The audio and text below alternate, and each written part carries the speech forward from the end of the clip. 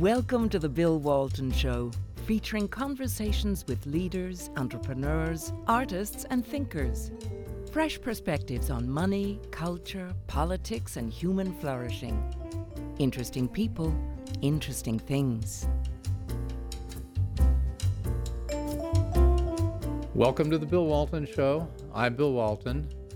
Well, I'm here today with my good friend Frank Gaffney, who, as you know, is host of Securing America with Frank Gaffney on Real America's Voice, and is also the founder of the Center for Security Policy, and a great patriot and great friend to Americans and our freedoms.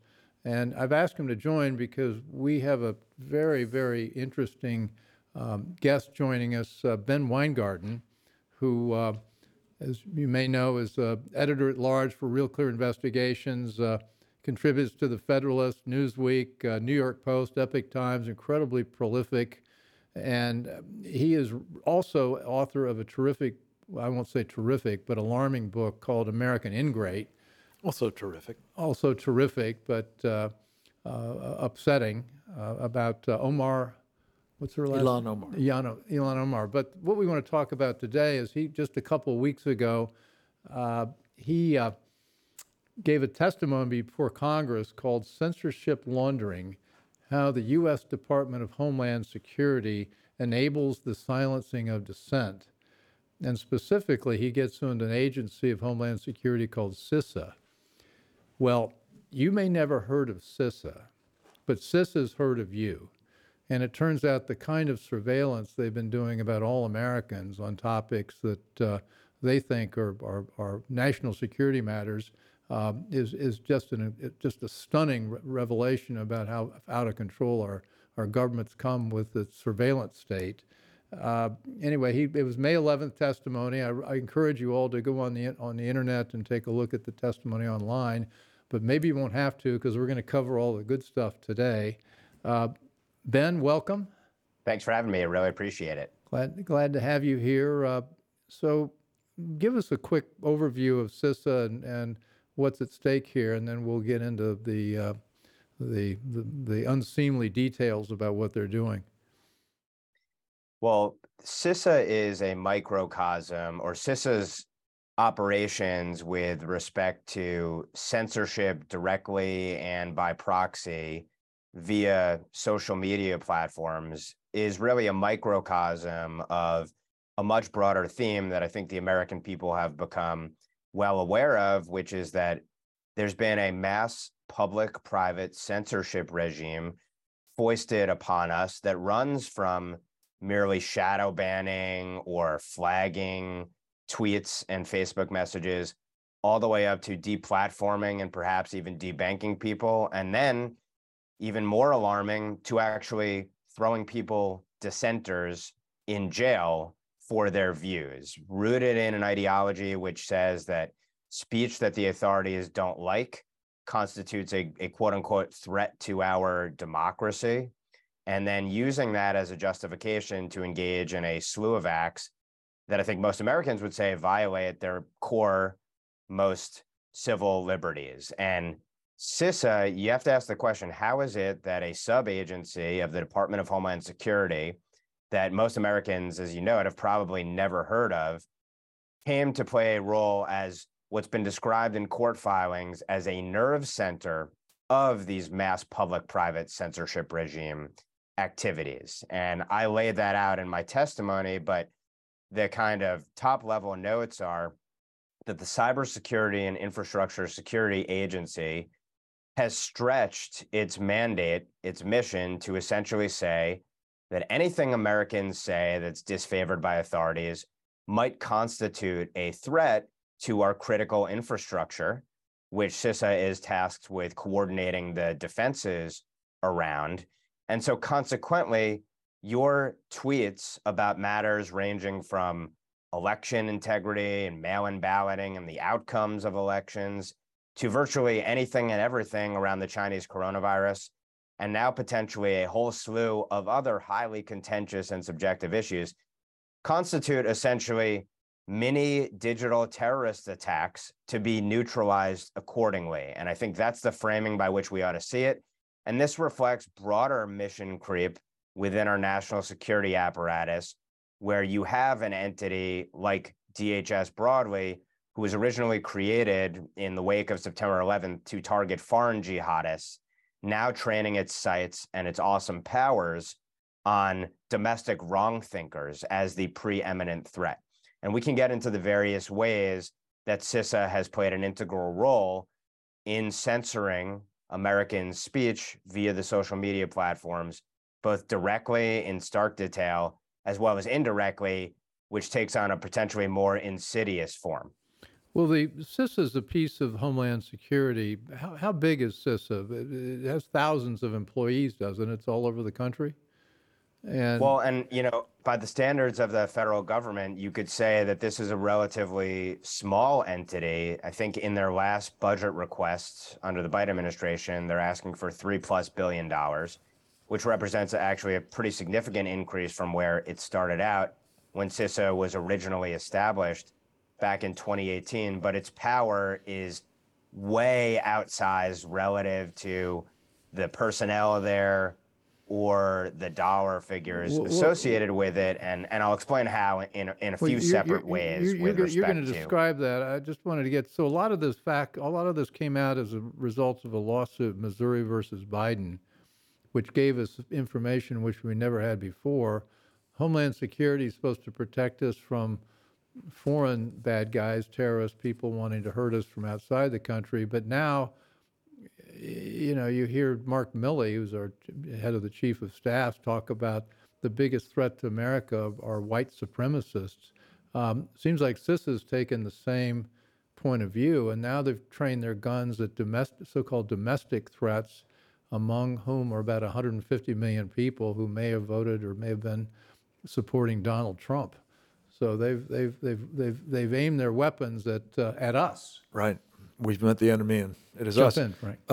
Ben, I think one place that it would be very helpful for you to sort of illuminate, because it seems as though this is where CISA first broke into the public consciousness, was in connection with election integrity, specifically the election of 2020, and comments that were made at the time by the guy who was responsible for the organization concerning, well, the abundant evidence that there were real problems with election integrity in that cycle. Remind us what we learned in that course, and most especially what they were doing in the run-up to the election in CISA. Yeah, well, as you allude to, the only knowledge that most Americans probably have of CISA is that they might recall CISA's director, Christopher Krebs, now former director, who said that, essentially the 2020 election was the most above board, cleanest election, most secure election in American history. Right. In order to provide that security, so-called, CISA, through 3 different means, tried to censor wrongthink about mail-in balloting, questions about changes to election rules and policies, sometimes in real time while they were still being debated and grappled with at the state legislative level and then within state executive branches as well. They sought to tamp down any questions first about the essentially rules and regulations and procedures, and then around the outcomes, which obviously to every American, when you look at an election night, well, first of all, when you have the first mass mail-in election in American history, where the rules and regs are being changed, sometimes by executives, not by legislative branches, in real time. And then in the most hard-fought states, where you have simultaneously the stopping of the counting of the votes, and we can run through the whole litany of things that would make anyone question what's going on here relative to a normal election. Well, at the very same time, we found out that, as Bill noted, largely through discovery in this undercovered but hugely significant case, Missouri v. Biden, that CISA was engaged in 3 activities to essentially regulate speech that we never voted for, gave them authority for, by the way, to regulate speech around the election. And those were, first of all, convening these mass meetings between the likes of CISA officials, the FBI, other governmental administrations, we suspect potentially the CIA and other 3-letter agencies as well, And not just the big tech companies, but also telecommunications companies broadly, convening these industry meetings where they talked about the imperative to combat quote unquote mis, dis, and malinformation. And in fact, asked the companies to talk about their terms of service, i.e., what constitutes offending speech that ought to be potentially ripe for censorship. And we know now that officials during these meetings essentially groomed the social media companies to be on the lookout for quote unquote hack and leaks. And you can draw a direct line from these meetings and the conversations that officials were having with these companies regarding hack and leaks and changes in terms of service to the fact that these companies did in fact change their terms of service to suppress content communications around quote unquote hack and leaks, which led to the suppression of their Hunter Biden laptop story, and thus one of the gravest instances of domestic election interference in the run-up to the 2020 election. Well, let's talk about how they got there. I mean, Christopher Krebs began to redefine their mission. They're supposed to protect American infrastructure. That was the mandate. And I guess when the Homeland Security started, we were thinking about bridges and tunnels and the World Trade Center. And they've redefined that to basically infrastructure means anything they want it to mean, which includes every institution, including elections. But the current director, Jen Easterly, who not surprisingly worked in the Obama administration, has argued now, and this is the most stunning thing in your testimony, I thought, is that the American mind is our cognitive infrastructure. And therefore, it's not only what also we do within CISA's purview, but it's within the American mind is the key infrastructure which they're targeted at, which means not only what we say, but what we think. Ben? Yeah, it's stunning. It's sort of a microphone drop moment, and maybe even more stunning is that this is the view that kind of pervades the entirety of our current national security and law enforcement apparatus. So to your point, Jen Easterly, the current director of CISA, she says that CISA is tasked with defending our most critical infrastructure, and our most critical infrastructure is cognitive infrastructure. And she said this in context of her remarks talking about beefing up CISA's counter, mis, dis, and malinformation capacity. So to your point, there were two major switches that occurred in at least the private thinking, and then ultimately it manifested itself in the public acts of CISA, and I think more broadly across the national security and law enforcement apparatus. Go back to January 6, 2017, and the outgoing DHS secretary during the Obama administration, Jay Johnson, designated election infrastructure as a critical infrastructure subsector. And so that put election infrastructure under the purview of what would ultimately become CISA when it was established in 2018. Now, let's note that if you go back to the statements that Jay Johnson made at the time, when they defined election infrastructure, it had nothing to do with your tweets and Facebook posts about mail-in ballots. Of course, it was presented as hard infrastructure, like voting machines, for example, and systems and processes. There was another switch as well that occurred. Originally, this sort of moral panic around mis, dis, and malinformation, which alarmed the national security and law enforcement apparatus, and of course the media as well, was rooted in the idea that the Russians interfered in the 2016 election, and of course that Russian interference could be tied to Trump-Russia collusion, and thus this posed a dire threat to the homeland and our election integrity.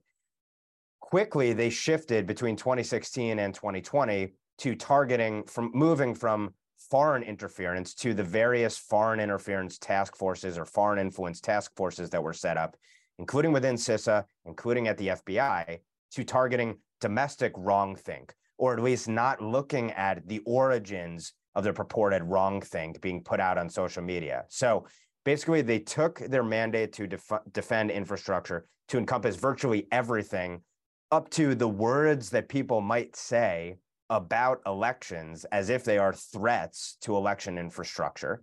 And then they also shifted from foreign to domestic. And now, as you note, it's expanded under this view that cognitive infrastructure is our most integral infrastructure, and thus it's a national security imperative for the deep state essentially to police our thoughts. Well, this is the Bill Walton Show, and I'm here today's show with my co-host, Frank Gaffney. I'm delighted. We're talking about Ben Weingarten, who's given a very riveting and powerful testimony to Congress about CISA and the abuses that they're heaping on the American people and our privacy and now our thoughts.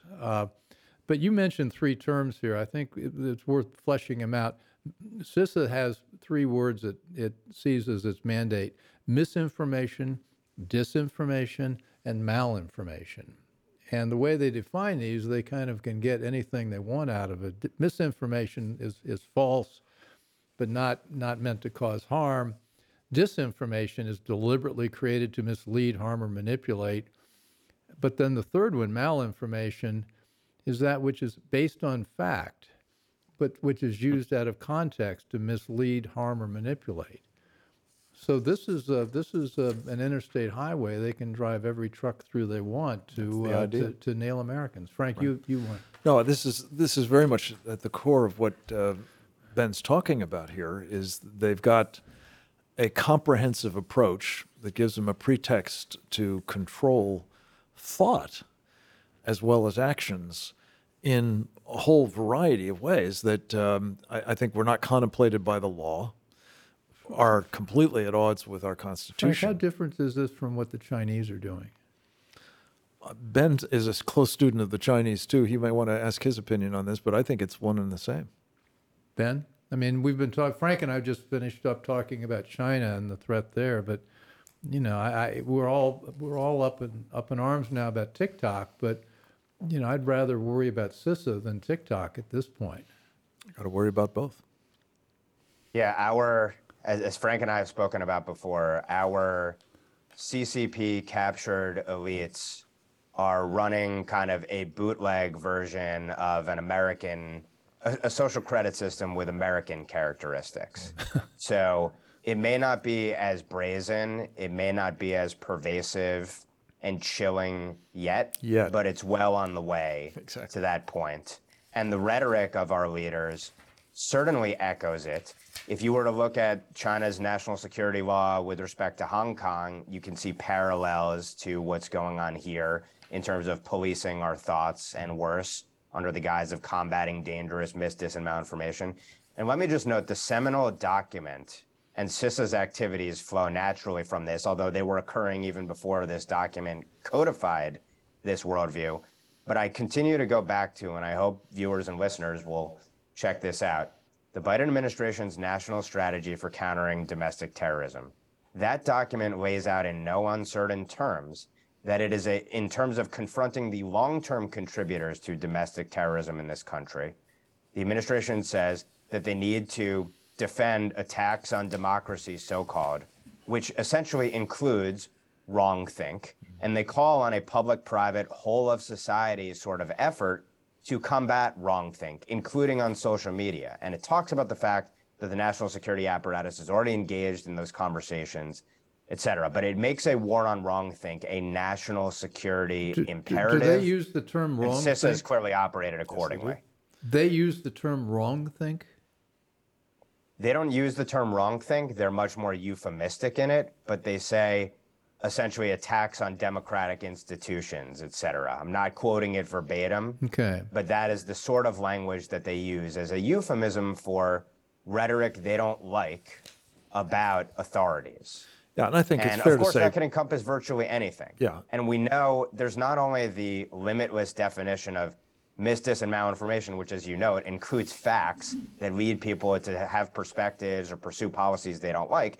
But we know, for example, that this is an administration that would characterize voter ID as a Jim Crow sort of, Bull Connor type, and those are the President Joe Biden's words, racist assaults on our most fundamental institutions. So if you define anything in opposition to your agenda as bigoted or dangerous or the stuff of Vladimir Putin, et cetera, obviously it's a pretext to clamp down on virtually any rhetoric you don't like from your political opposition.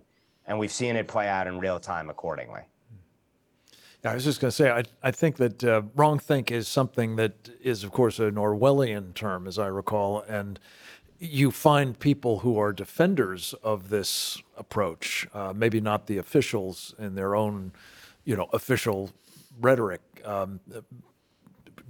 parroting, if not in quite those many words, the whole thrust of the idea that this is part of the control that has to be exercised over society to assure that there is not wrong thinking going on, especially thinking that is contrary to things. And Ben, I want to take a minute to talk, if we can, before we part, about this healthcare effort that's underway now in Geneva at the World Health Organization, which has an explicit wrong think agenda baked into it as well.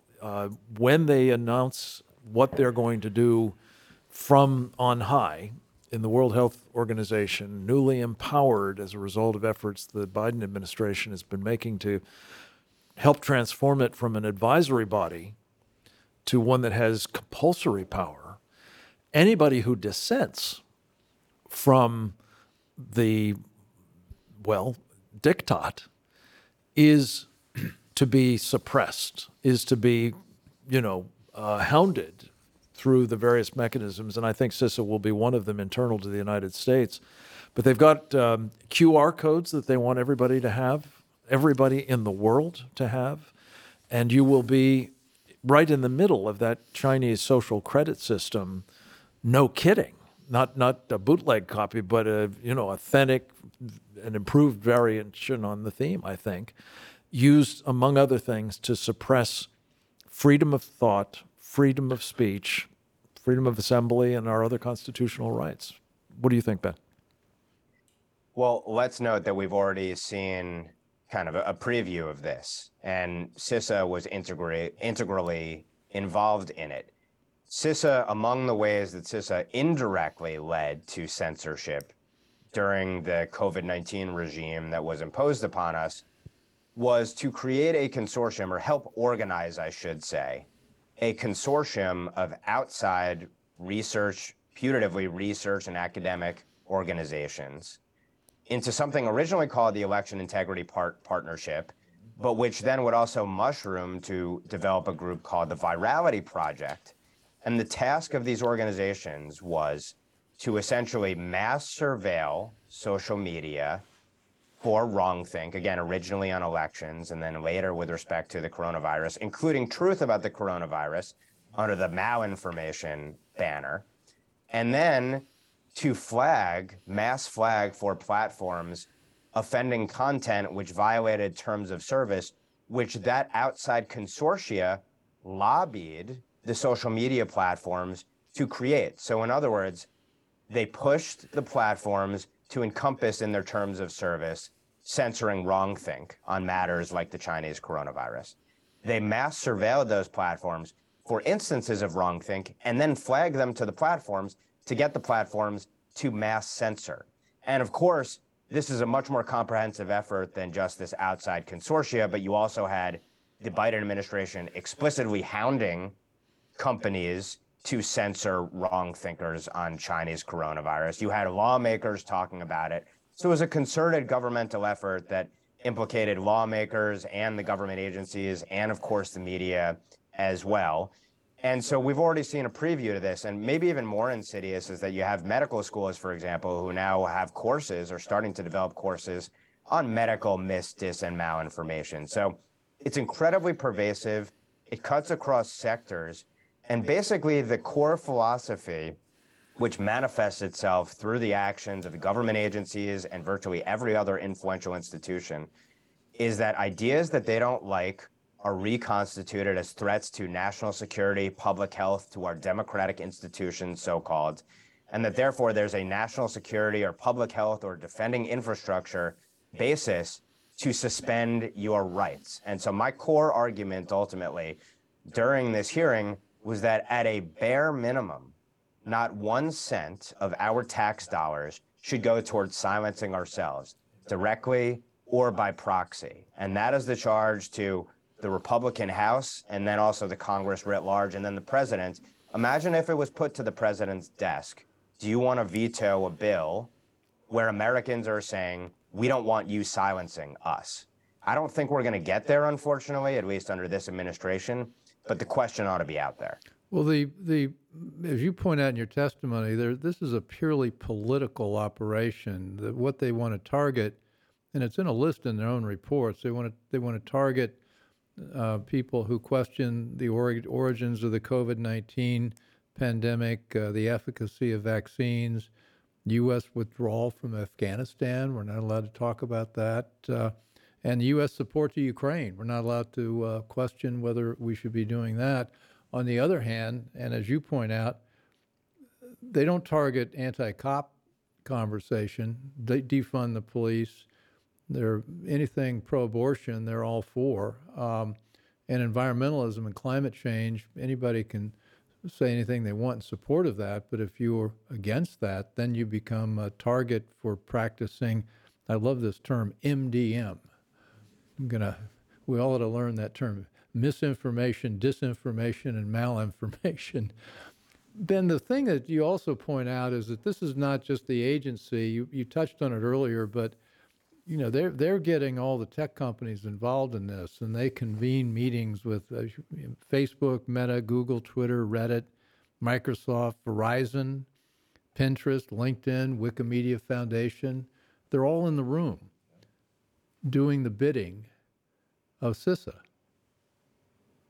That's right. And of course, when the federal government is talking to a private entity, putatively private entity, the federal government is doing so, of course, with the full force of federal powers, up to and including, of course, hyper-regulating these companies. And at the same time, when you have those in Congress talking about issues like Section 230, a privilege that's been afforded these companies, and antitrust, and a whole slew of issues that obviously impact their business model. So it's with an implicit threat that if you don't go along with this, you might be crushed. Even though the companies, I think in many cases, and the executives in these companies agree with what the government wants, although even in the Twitter files, we see some dissension on certain issues. It's also worth noting, and it's funny in a disturbing sort of way, CISA also engaged in a practice called switchboarding at minimum in 2020, where they would receive reports of dis, or malinformation about elections and actually forward these emails flagging specific tweets and accounts along to the social media companies. That, to me, is one of the most direct ways in which essentially they got people censored. And they were treated as a privileged customer of the tech platforms because those platforms would immediately escalate those issues and then act upon them and respond to CISA about them. And also talk to CISA whenever they made terms of service changes. But beyond that, in those emails, they had these massive disclaimers, which are almost hilarious, where they say, essentially, CISA is not directing you to censor. CISA makes no comment about the veracity of the disinformation, et cetera. It's like they put in the disclaimer what they know they're actually doing, which is leaning on these companies to censor your First Amendment core political speech, which is supposed to be protected. And let's also note there's an incestuous relationship here. You don't have to scratch to see very quickly that within the quote unquote trust and safety integrity teams within the likes of a Meta or Twitter or these other organizations, that the rosters of the censorship teams are filled with former CIA officials, FBI officials, DOD officials, and the like. So there's an incestuous revolving door here as well. And one of the most incestuous aspects, as I noted, is the creation to essentially launder these censorship activities of these third-party, quote-unquote, academic and research organizations, 4 major ones of which came together to form the Election Integrity Partnership. Well, the head of one of those organizations was the former chief security officer at Facebook, Alex Stamos. Stamos, it should be noted, serves on CISA's Cybersecurity Advisory Committee. And you can look up and down the rosters of the other 3 entities to find other officials who worked in CISA's Cybersecurity Advisory Committee, or specifically on its counter MDM subcommittee, which has since been reorganized as its operations have garnered scrutiny. And many of these organizations, of course, also receive federal funding. So it's an incredibly incestuous and pervasive relationship. And one of the things that I fear is that, let's say we got to my ideal scenario of not a single cent of US dollars going towards censorship within the federal government or with linked groups outside the federal government. Well, these outside consortia, and in the case of EIP, one that was explicitly created to get around the gap of the First Amendment issues that CISA would have in trying to censor our speech, well, it would exist even if CISA had not organized it, and if CISA and other entities within the federal government did not fund it. And that's a scary thing. You can cut off the federal funding, but these outside entities still exist and would still continue to engage in this behavior. So it's a massively complex and pervasive problem. And this is the explicit policy of our entire national security apparatus and really federal government at this point. You know, Ben, I think the term that's often bandied about to describe all of this is a public-private partnership. And that seems to me to describe fascism, pretty much. Would you call what you're talking about here, I mean, I guess you can brand it as other ideologies as well, totalitarianism at the core, whether it's communism or fascism or Marxism or something else, but that's where we are, is it not? And if you would, in responding to that as well, just tease out one piece of this in particular, which I think is in need of further discussion, and that is the self-censorship that begins to kick in as the state's power is manifested through these partnerships and outside arrangements. Yeah, I think it's a critical point, the chilling effect here, which is a second or third order, I guess, effect when you have people's views being censored. And then when you go to actually censorship, or rather offending content being criminalized or offending views being criminalized, it's obviously one thing to find yourself suppressed on social media and another thing to find yourself behind bars. And of course, we've just seen the completion of a case, which is obviously going to be appealed ultimately, but the completion of a case where an individual, a sort of internet troll, was convicted of a crime that could potentially lead him to 10 years behind bars. And that crime was tweeting a satirical tweet about how Hillary Clinton supporters could text their vote to a certain number. The DOJ essentially classified that as depriving people's fundamental right to vote by tricking them essentially based on a Ku Klux Klan focused statute. And now you essentially have we're in a time where a satirical tweet about an election can lead you to be convicted of a very serious federal offense, as if you're a member of the. We also have obviously the January 6th cases, which we can talk about the effort to add terrorism enhancement to essentially trumped up trespassing charges. In many instances, the fact that if you go into some of these cases, you have people held in pretrial detention and only let out of pretrial detention on orders that they not watch Fox News or watch MSNBC. This gets into policing our thoughts. And so the chilling effect of this is how much speech will never be out there for people to grapple with and consider, because no one wants to go through the ordeal of potentially being broken by expressing wrong think. And we're seeing now suppressions of, again, I go back to, oddly, in some ways, the medical schools and medical research. There are whole areas that people are not going to research. There wouldn't be funding for. You'd have your career wrecked if you pursued it. Right. So that's why this is part and parcel, I think, of a much broader effort to squelch dissident speech disfavored by authorities on a whole slew of issues, and it manifests itself in a number of ways. And it's not just on social media, but it's in the real world, and it could lead to you behind bars or your career wrecked or your family imperiled.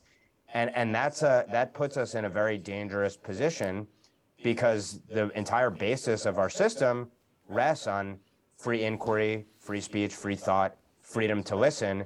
Otherwise, you have tyranny. If there is only one established party line and everything else is cast as a national security threat that can be ameliorated through locking people up, to your point, this puts us in uncharted territory, certainly not as anything resembling a republic.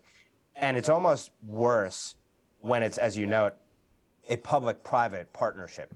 We expect governments to act in tyrannical ways, and we've created a system such that that would not happen here. It gets even worse when it's putatively private sector actors, sometimes of their own volition, but other times under government coercion, working hand in hand to ensure that you don't need a law to act in tyrannical and dictatorial ways. You have people doing it of their own free will, or if under coercion, dangerously so and disgustingly so. So it's incredibly perverse, pervasive, and it's dangerous if we want to remain anything resembling a free republic. Well, Cato polled Americans 3 or 4 years ago about what they thought they could say, and 62% said they didn't feel like they could say what they really thought, either in public or in private. And About my anything? guess is what they really thought. I guess I don't know about anything, but I guess now that my guess is that number is a lot higher now. And now, but I wanted to make one point that we talk about Department of Homeland Security, which I think was a really bad idea from day one. But you think about that protecting us from foreign interference, and I think you cited one of the groups involved in the Virality Project that they said that they targeted less than 1% of the tickets that they issued were foreign interference, and the other 99% plus were all domestic. And so this is the Homeland Security focused on us and not foreign enemies.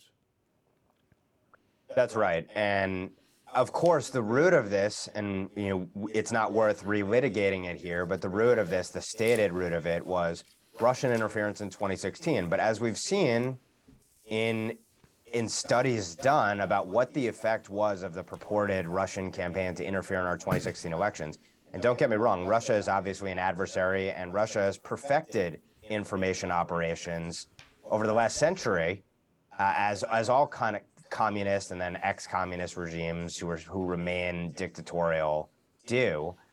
But if you look at the sum total of their efforts, it was negligible. Now, obviously, Democrats argued otherwise, particularly on the Senate intel side during the Trump years, and part of this was about an information operation, I would argue, to portray Trump as a traitor, a Trump-Russia collusion conspiracy, which itself was a conspiracy theory foisted on the country, and which the Durham report has brought into stark relief, was a fraud and a hoax with unbelievably, almost incalculable damage done to our rights, our liberties, and the invalidation of tens of millions of votes, essentially, and beyond. But again, the root of this was dis, and malinformation. I would argue that Russian interference was widespread and pervasive, and it swung that election, or it had a massive impact. The evidence just does not show that at all. And many of the people who were invested in propagating and perpetuating that narrative were the very ones working within these outside consortia to, hand in hand with government, censor domestic wrongthink. So this foreign domestic switcheroo, as Mike Benz, leader of one of the organizations who's been on top of this and done some great reporting and research and work on, the foreign to domestic switcheroo is one of the most disturbing, but I think it parallels what we've seen more broadly, which is this turning of the global war on terror from a foreign one to a domestic one, with Americans as the preeminent domestic terror threat, and consequently that to ameliorate it, we need to go after the thoughts of the wrong thinkers who might engage in some violence at some point. Okay, I think that's a brilliant summary.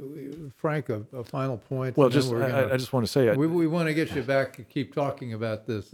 This problem's not going away. Frank? One further fillip is many of those same perpetrators of this fraud were themselves working with the Russians. I mean, that's the further, despicable irony of it all. And Ben, I would just say in closing that if you don't like what's happening internal to the United States, and you've done a masterful job exposing it, watch this space. Because as I said earlier, the idea that we're now going to have international institutions granted the authority to be monitoring and surveilling and otherwise controlling what we say, what we think, what we do, perhaps contracting out some of it to local authorities, but perhaps using these other extra national techniques like, digital IDs and social credit systems operating on the basis of them to control us in ways that we haven't even comprehended yet, let alone experienced. And that's the coming, I think, danger that we're facing. And your warnings are so important to help stave it off. God bless you. So Ben, thank you. Hope to have you back. This is we've just touched the tip of the iceberg here, but you've done tremendous work on this and a lot of other topics, and so we're just really happy to be. Frank and I have been doing this together for a while. I'd like to have you part of the global anti-conspiracy team. Amen. Anyway, so this has been the Bill Walton Show, here with Ben Weingarten, talking about his recent testimony to Congress about CISA, and I highly recommend you look it up and take a look, because it's chilling what's happening. I think we covered that. And also here with Frank Gaffney, founder of Center for Security Policy and host of a terrific show on Real America's Voice. Indeed. With Bill Walton frequently. Occasionally with me. And anyways, you can find this show and on all the major platforms, including Rumble, YouTube, Substack, and CPAC Now on Monday nights. And so thanks for joining. As always, send us your comments either through the website or through Substack about people and topics you'd like us to cover. There's a lot going on, and we need to stay on top of it. So thanks for joining. I hope you enjoyed the conversation. Want more? Click the subscribe button or head over to thebillwaltonshow.com to choose from over 100 episodes. You can also learn more about our guest on our Interesting People page. And send us your comments. We read every one, and your thoughts help us guide the show. If it's easier for you to listen, check out our podcast page and subscribe there. In return, we'll keep you informed about what's true, what's right, and what's next. Thanks for joining.